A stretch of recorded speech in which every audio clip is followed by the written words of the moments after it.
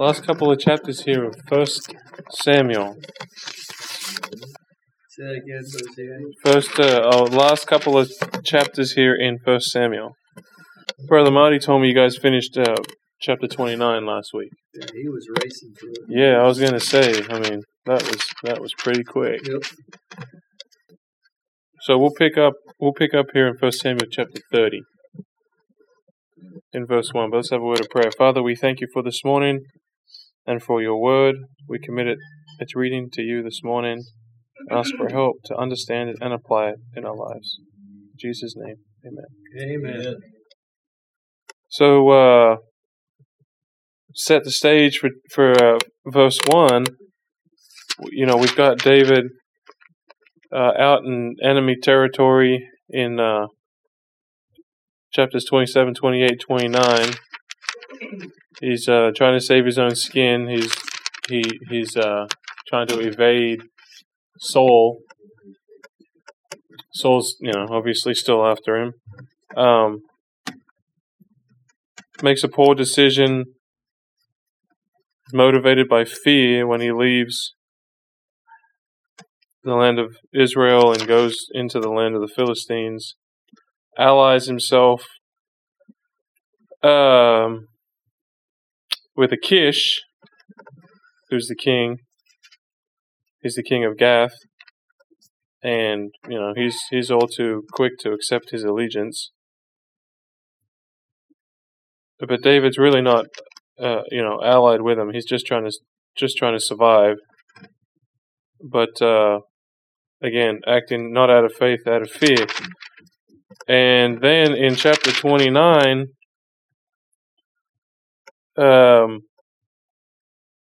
he's rejected by the Philistines. The Philistines, the lords, the kings, the rulers of the Philistines decide that it's probably not a good idea to go to war with David, who is favored in Israel, and he's going to have to pick sides. Once you get in the middle of battle, the last thing you want to do is go into battle with someone who hasn't chosen their side, or there's a chance they may switch sides. And so they reject David, and so David's told to leave, and that's when we get to chapter 30, is as David's men. In the last verse of chapter 29, David and his men rose early to depart in the morning, to return to the land of the Philistines, and the Philistines went up to Jezreel. So he's leaving, I believe, a town called Aphek, and he's going back down to the city that was given to him, Ziklag. And that's not a small trip. I think that's like somewhere between 50 and 75 miles, depending on the map you're looking at. Not a quick trip. No doubt when they marched back to Ziklag, they marched quickly. And even with marching quickly, it says here in verse 1 that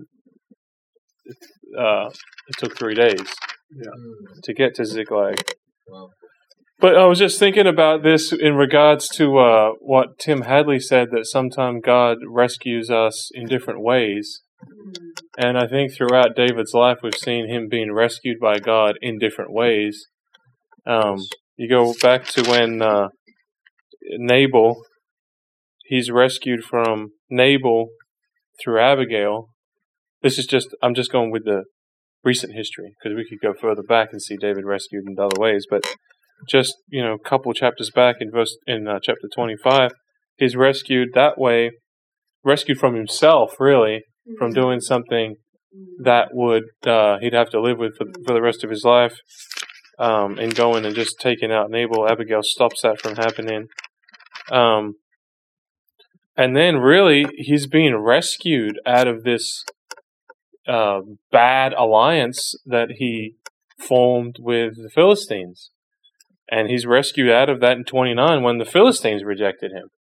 And there wasn't any bloodshed that had to happen for that rescuing to happen. And then I think in chapter 30, he's rescued again in a certain way, because as we're going to read, when he's away from God, and away from his family in Ziklag, Ziklag's raided by the Amalekites, but they don't slay anybody. They keep everybody alive, which I think is probably uncommon in the raids of these people. I mean, very rarely do you hear a story where any of the ites, the Amalekites included, raid a town and don't take everybody out. They burn it with fire, but they keep everybody alive. They keep all of the loot. They keep all of the animals. They keep everybody alive. So I think because God's dealing with David in this situation, but he's dealing with him in such a way that at the end of it, well, at the beginning, recovery is in mind. Because this is the beginning of David's recovery, and David's recovery is in such a way that even though he's being disciplined and being molded by God through the circumstances that he's been brought into, God still has his family intact somewhat, and the resources that they had in Ziklag, they were able to recover all of it. But we'll read about that. Did I miss anything in the lead up that maybe is a important point to make? Well, just regarding the Amalekites themselves, that this was in relation to Saul's disobedience, Mm-hmm. that the Amalekites were even there to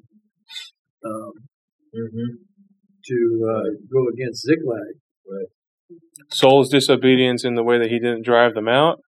Right. Well, he was supposed to destroy them and utterly destroy all that they have, spare them not, both slay, both man, woman, infant, suckling, axe, ox, sheep, and camel. It's pretty well like. And that's where he spared Agag, right? Yes. Yeah. So the fact that the way that the Amalekites fought, a unprotected town, was, remember how they dealt with Israel when they left Egypt? They went on after those that were the hindermost. Yeah, in the back, right. Those that were the weakest. Right, pick them off. Yeah, that's an interesting point too, because you think about when the Israelites had to leave their towns 3 times a year, right? And to go to the feasts. That God instructed them that they'd be protected. Yes. Because they were in the will of God. Yes. God promised them protection. I'm going to read that. It's in Exodus 34. It says in verse 23, 3 times in the year all your men shall appear before the Lord God of Israel, for I will cast out the nations before you and enlarge your borders. Neither will any man covet your land. Here it is. Neither will any man covet your land when you go up to appear before the Lord your God 3 times in the year. That's Exodus 34, 23 and 24. So God's saying there that there's a promise of protection, that when they leave their cities to appear before the Lord 3 times a year, that those cities will be protected. Their land would be protected. No one's going to take their land. But here David's not leaving Ziklag to go to appear before the Lord. He's out of the will of God. He's been away from the Lord, I believe, for a year and 4 months. Yeah. Let me read where that is. I have it in my margin. 1 Samuel 27:7. Now the time that David dwelt in the country of the Philistines was 1 full year and 4 months. So he was there to protect himself and his family, and his men and their families, and that's what he loses. Yeah, exactly. Yeah, one of the things I thought is just how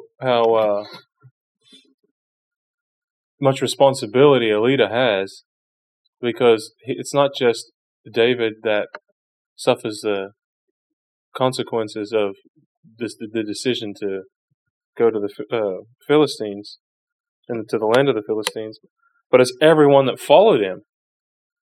They also had families. They also had animals and provisions. And so when they return home, they don't have any of that either, because they took all of it and then burnt the city down. I mean, so much that, there's mutiny. They're starting to blame David for it. And David really has to shoulder, the blame for anything that good happens for when they follow him, and for anything that happens as adverse. He's got to shoulder the blame from it. That's the position that a leader takes. That's the responsibility that a leader takes. I think there's a verse in the New Testament that talks about that with regards to spiritual leadership. Maybe someone can help me with it. That it's something along the lines of, be careful of accepting a leadership position, because your accountability gets doubled. And that was about as NIV as I've ever quoted a verse. Anybody know? Teachers. Yes. Yeah. James 3:1. James 3. Let me read it. You want to read it? My brethren, be not many masters, knowing that we shall receive the greater condemnation. Yeah. Yes. Where's that? James 3:1. I was thinking though of this thought of what David was trying to accomplish in the protection of his families and the families. That I remember in Job, just looking up in Job 3:25, Job said, "For the thing which I greatly feared is come upon me, and that which I was afraid of is come unto me." So that, there's there's things that everyone is afraid of that usually has to do, and obviously has to do, with the things that we treasure the most. It has to do with fear, has to do with loss. Mm-hmm. So you're afraid of losing that which you treasure the most. Mm-hmm. And out of the will of God, that can be the very thing that you do lose, as David does here, though protected, as you say, the providence of God, but in order for God to, deal with us. Right. So there's no you can't, you can try to circle your wagons all that you want, but there's only one real fortress, and that's the Lord. Yeah, amen. Yeah, and that would have brought David, or probably anybody, to their knees, more so if it had happened to just themselves. Like if David was taken by an Amalekite raid, David would have handled it in a different way.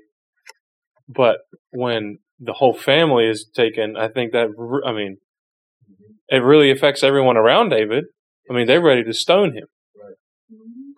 What that would accomplish, I don't know. Take out the guy that could lead you to victory is probably a bad move. But when you're emotional like that, what do you expect? You think you don't think they're alive.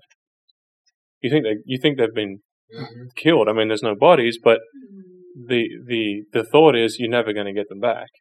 And I think that's important what you're saying, that emotional, because that 3-day journey. Okay, yeah. So they're tired. Yeah.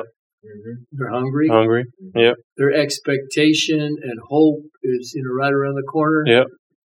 Home cooked meal. Their wives and their kids, their families, and and talking about what they're going to have to eat, whatever they're amongst them, right. And then to see that smoke and to see those ashes. Yeah. In that moment. Right. So you're tired, really tired. Right. And the least thing you expect, you've left the battle. Yeah. The last thing you expect is that your home's lost and your family. Yeah, think about that. Let's say 70 miles, 3 days. You're doing 20 miles plus a day with, who knows what the armor was like and weapons and everything. That's tough. Yeah. That's very tough. So yeah, just to make a comment on the state of exhaustion that they'd be in. And it's really, what David does in response, which was my memory verse, David strengthened himself in the Lord his God. He was at the end of his rope, and I think that was the intention, and sometimes that is God's intention, that we get to the end of our rope, that we fall on our knees like he does, and it doesn't say he falls on his knees, but he falls on his knees and looks to God, like you said, for his fortress. And nobody else in the camp does that. It doesn't say they do, but it would have been that's the beginning of David's recovery, right there. That verse, that when he's brought to the end of his rope, he's been away for 1 year and 4 months. That he's finally away from the Lord for 1 year and 4 months. Yeah. That he's finally seeking him out and looking to him. What about the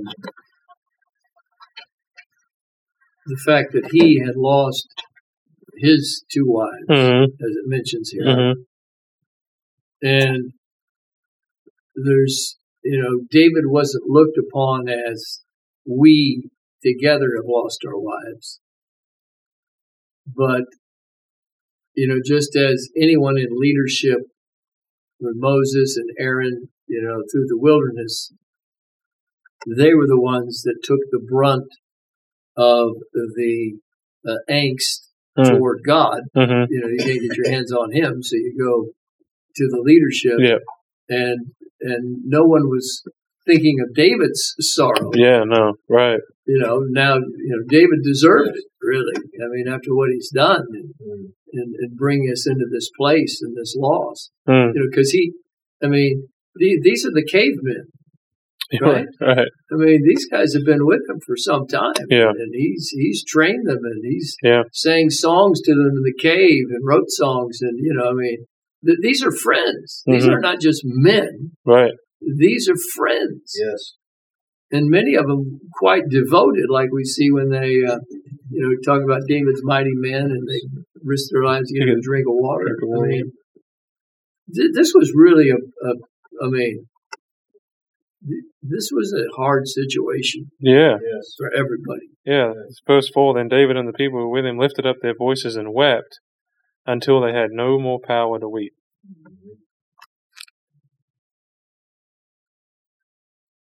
And then from that, it only takes one voice, to plant the seed of guiltiness, of responsibility. Right. Is David's. Right. David did this. Right. All it takes is one guy say, "This is David's fault." Yeah, someone Boom. stands up, and then Right. all of a sudden, the next person, and it spreads like wildfire. Verse 5, I'm just going to keep reading. Verse 5, and David's 2 wives, Ahinoam the Jezreelitess and Abigail the widow of Nabal the Carmelite, had been taken captive. I don't think they knew that, but again, when you return, usually you're going to see bodies. Right. I don't know how long they'd been gone from Ziklag to Aphek, at least 6 days. I don't know if it says how long they were gone, but if it's 3 days from Aphek to Ziklag, it's 3 days from Ziklag to Aphek. So you'd expect to see that, but anyway, that's beside the point. Now David was greatly distressed, for the people spoke of stoning him, because the soul of all the people was grieved, every man for his sons and his daughters. Like Brother Lane said, no one was really feeling for David's loss in this. Everybody lost everything they had, so they were concerned for their family. But David strengthened himself in the Lord his God.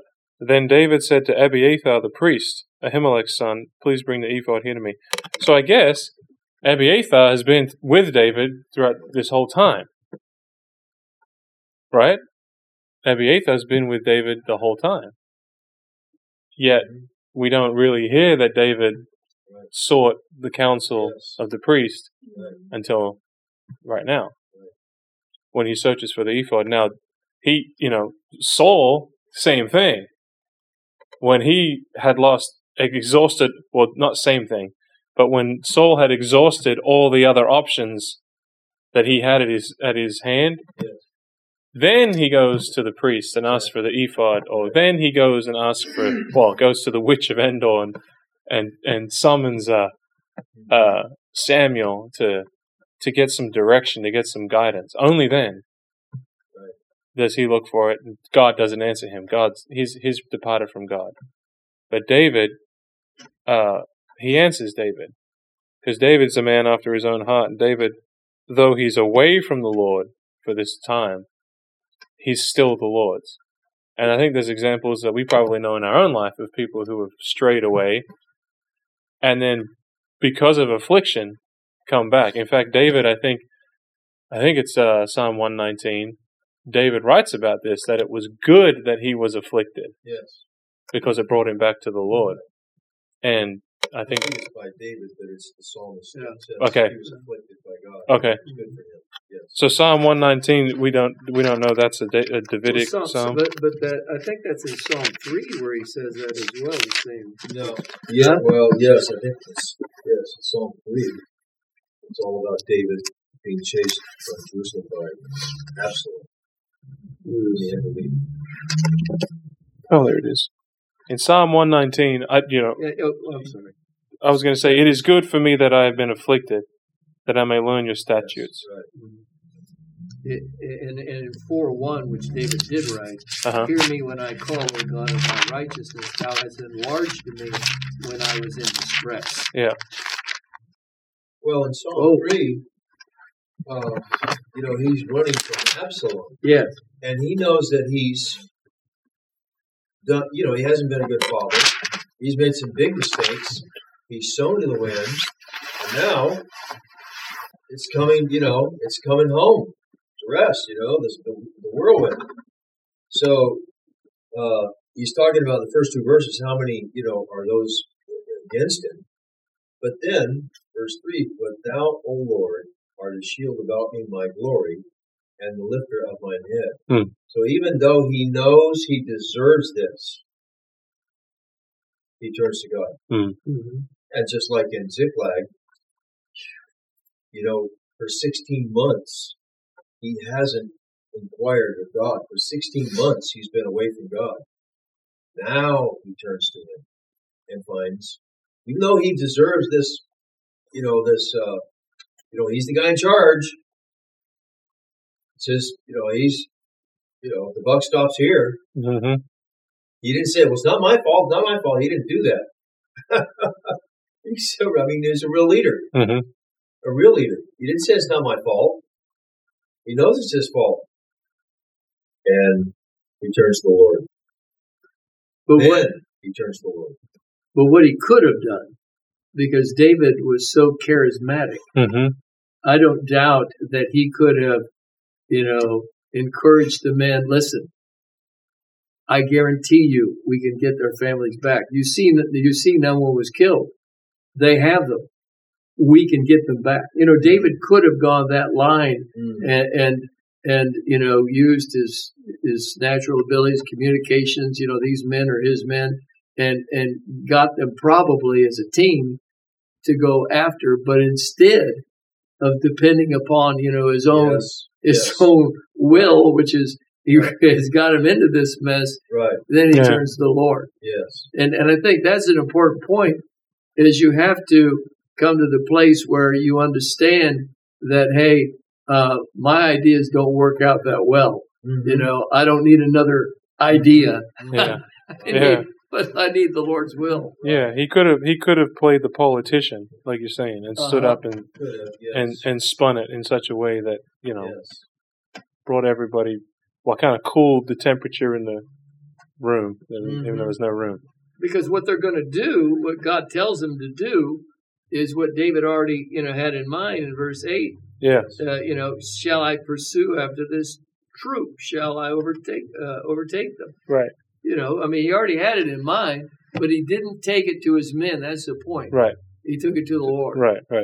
And that's the transition that we're talking about. Yes. Is when you're no longer, just got the idea, maybe a great idea and the right idea, but does God have his, stamp of direction and approval on it? Right. Yes. So like what Chris was saying, I think he had a long time to think about this. 3 days journey up, being rejected by the Philistines. Now what am I going to do? 3 days journey back down. A lot of time to think about this. Before he gets to the disaster, just a lot of time to think about where he is for the last 16 months. Right. That's a good point. I was just thinking about what you said about, looking for God's stamp. So often I think we make decisions, like you were saying, this was already his thought. He was looking for God's approval. I think a lot of times we make our decisions, and then look for God's approval, after it. Yes. To say, it was, I prayed about it. God said it was the right thing to do. I'm just trying to balance that in my own mind, because you hear about someone says, "Oh, yeah, that's confirmation. I should be doing this." That's what it was. Any small little agreement by anybody else is confirmation of God's approval. For David, he went to the priest, the mouthpiece of God. For us, how do we know that we don't have an ephod? We don't have an Abiathar. What do we have? How do we know that the decisions that we're making are in line with God's will for us? Like, we can't go and consult the Urim and the Thummim and give a yes or no answer and say, do I pursue or do we rebuild? Do we start fresh, or whatever the other options that David had? I mean, that's a valid question, right? For all of us. Like, how do we know? We got a big decision to make in our life. How do we know what God would approve of? Cast lots. Yeah, we cast lots, right? Yeah. That's what the apostles did when they needed to replace Judas. Yeah. But this is a powerful point that you're making, because in the Word is that David had in mind what to do. He still has to convince his men. Yeah. Now, he could have done it before the ephod, but he wouldn't have had assurance, that it was God's will. Right. So now he can go to his men and say, listen, God has spoken. Now, how did God speak? I doubt if it was a booming voice that they all heard it, but there's 600 men. Right. He had to convince them now. And of course, God's on his side in that communication that we can pursue, and God has told me that we'll recover all. Yeah, now who's with me, and he has to energize them too, because they're physically exhausted. They're now emotionally drained. Yes. I mean, it's very hard to get a guy up on the floor now. Right. He's hungry.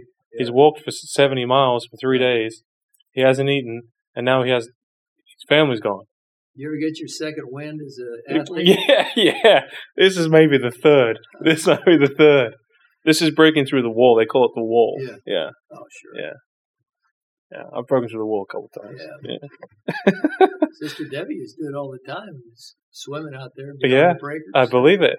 Yeah.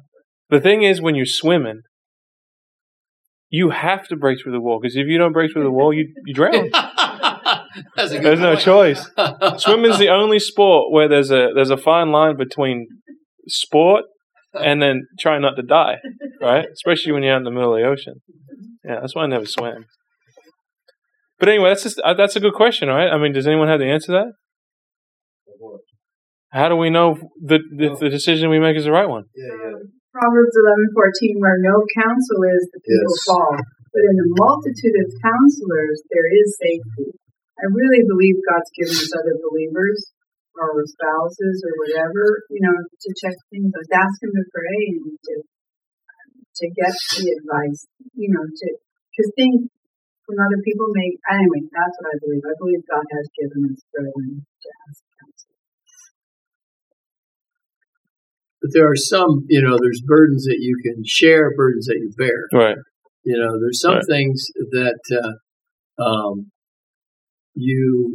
there's things in your life that are family issues and all that, as Sister Debbie said, maybe you have one, maybe two that you can go to talk about, but maybe it's, there's no one. I mean, it's you have to decide before the Lord. Mm-hmm. And, there's countless testimonies of those that have, through reading the Scripture, God has given an application, to the situation they're in. Right. Well, that's what I would say. I mean, we don't have a priest, but we have the finished Word of God. That if we can line our decision up with Scripture, that's one way of knowing whether or not a decision is in God's will or not. Does it align with the principles laid out in Scripture? Because we can justify things and twist things to make us feel good about what we did, but does it align with Scripture, with the principles laid out, in the Word of God? I think that's one way we can know. I don't know. Maybe that's just me. I don't know. I hate to do it, but the heart is deceitfully wicked. Who can know it? It was the next thing that came to me. That's why I think, at least, like Lance said, I'm sure there's private things, but having someone else with wisdom is very fruitful, I think, sometimes. Because I might see something that can be very twisted from what is really right.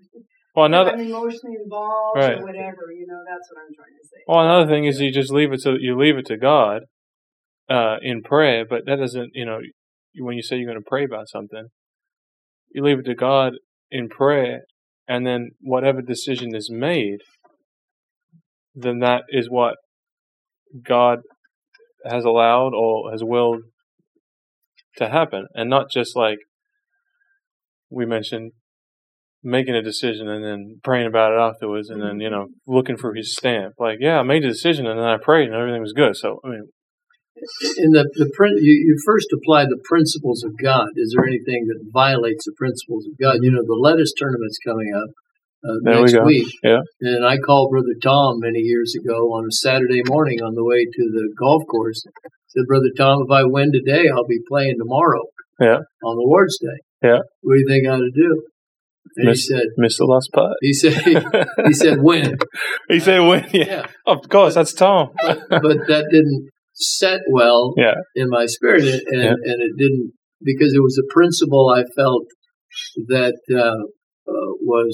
would be violated. In pursuing what he said. So it's one thing to seek counsel, but we all understand that counsel is just that. Yeah. It's a good man that we trust, trying to help. Right. But ultimately, we'll stand before the Lord as to the decision that we make. Well, Scripture says run the race like you're going to win it, right? So, that's scriptural. It's biblical. But of course, Brother Tom said win. You called the sports guy. I should have called Brother Marty. He's not into sports. Yeah.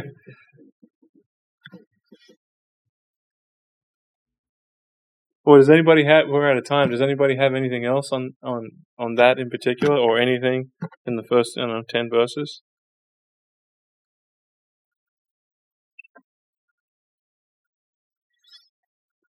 I just think it's really great what we see in these verses, that he had in mind what to do. He had the ability to make it happen, to convince his men to pursue. But he knew within himself that this is a moment that he could no longer go on his own, on his own direction. The cowboy in him had to get off the horse. Yeah, that's pretty good. He really sensed that. Yeah, I'm sure he sensed that. Yes. All this time with the Philistines, I'm sure he finally got the message. Yeah. Finally got the message. The last time he called for ephod was, the city of Caleb. Yes. He protected them. He, really protected them. Uh-huh. And then he asked the Lord if they would protect him from Saul. No. They'll give you over. So that's the last time he used the ephod, running from Saul, fleeing from Saul. And here he is, 16 months into joining the Philistines. And now he realizes he needs to call on the Lord. And this really goes back, could go back, 8-10 years as far as Saul's pursuit of him him living, in fear. Because the Psalms, he wrote, they're all about, he gets comfort from God, but he's living in fear because, he's being he's a hunted. Yeah. Right? Yeah. And this is the end of that. This is coming to the end of that period. Yeah. And maybe as Brother Marty said, all this is just, it's coming to a head. It's wearing on him. Yeah. Yes. Because when you live under pressure for a certain period of time, you may not realize it, but that pressure will have an impact upon your life. Yeah. Sure. Yeah. And really, he might have been in his mind, because he had the complete confidence of Achish. Complete confidence. Who knows what he was going to do if he joined the battle? And if he was in the rear, it looked like he was going to be in the rear of the battle. Was he going to, in the battle, decide he's going to, start taking out the Philistines? Ambush. And help the Philistines, help the Israelites, wipe out the Philistines and be the hero again? Maybe this is the way he thought it was going to work out in his mind. I don't think that he was really going to go against his own, the Israelites. You just see David, and he's never lifted a finger against Saul or his Israelite brethren, never. And as we see later on, he's going to be giving them a bunch of gifts, his friends. I just think that this was his. I just got to feel it in the back of his mind that this was going to be the climax as well, just not this way. And think of how that situation that you just mentioned, where he was going to fight with the Philistines, align with them, how that had to cause some questions and doubts within the minds of his men as to whether this was a right course. Yeah. So all the way back on those 3 days, even though they didn't fight, probably a lot of them are wrestling with this whole question of what if we had fought? Yeah. Right. And that would put a doubt as to David's leadership right there. Right. For sure. And that this is probably the hand of God providentially sparing them. And then this big disaster. Yeah. Right. Time to call on the Lord. To us, the obvious answer, the obvious course of action for David, probably, and in David's mind, like Brother Lance said, he had it in his mind, was to go fight and take it back. All right? Stand up and fight. It's your family. Armor up, get your weapons, let's go. But that's not always God's answer. All right? God's answer isn't always pursue and overtake him. What was his message to Jeremiah? Don't fight. Right? So, what would seem to be the obvious answer for David in this instance is not the obvious answer for the Israelites in Jeremiah's time. It was not to fight and to be taken into captivity. We were talking about that one voice that, could have accused David. Looking at verse 22, then answered all the wicked men and men of Belial, of those that went with David, to the battle. So there were in that group, just like with the Lord's disciples, there was Judas, and Judas said, right. when the Lord's being worshipped, what is this waste? Yeah. And then the other disciples, came alongside and said, well, this is a waste. It Yeah. be given to the poor. Right. Right. So you had these wicked men like Judas, and no doubt they were the center of stirring the men Exactly. against David to start with. Yes. Yeah. Right. Opportunists. Yeah. Right. Well, what we can get out of this instead of what are we all going to do together? How can we gain from this situation? Opportunists. And they're always the first to blame someone, as if that's going to help the situation. Right.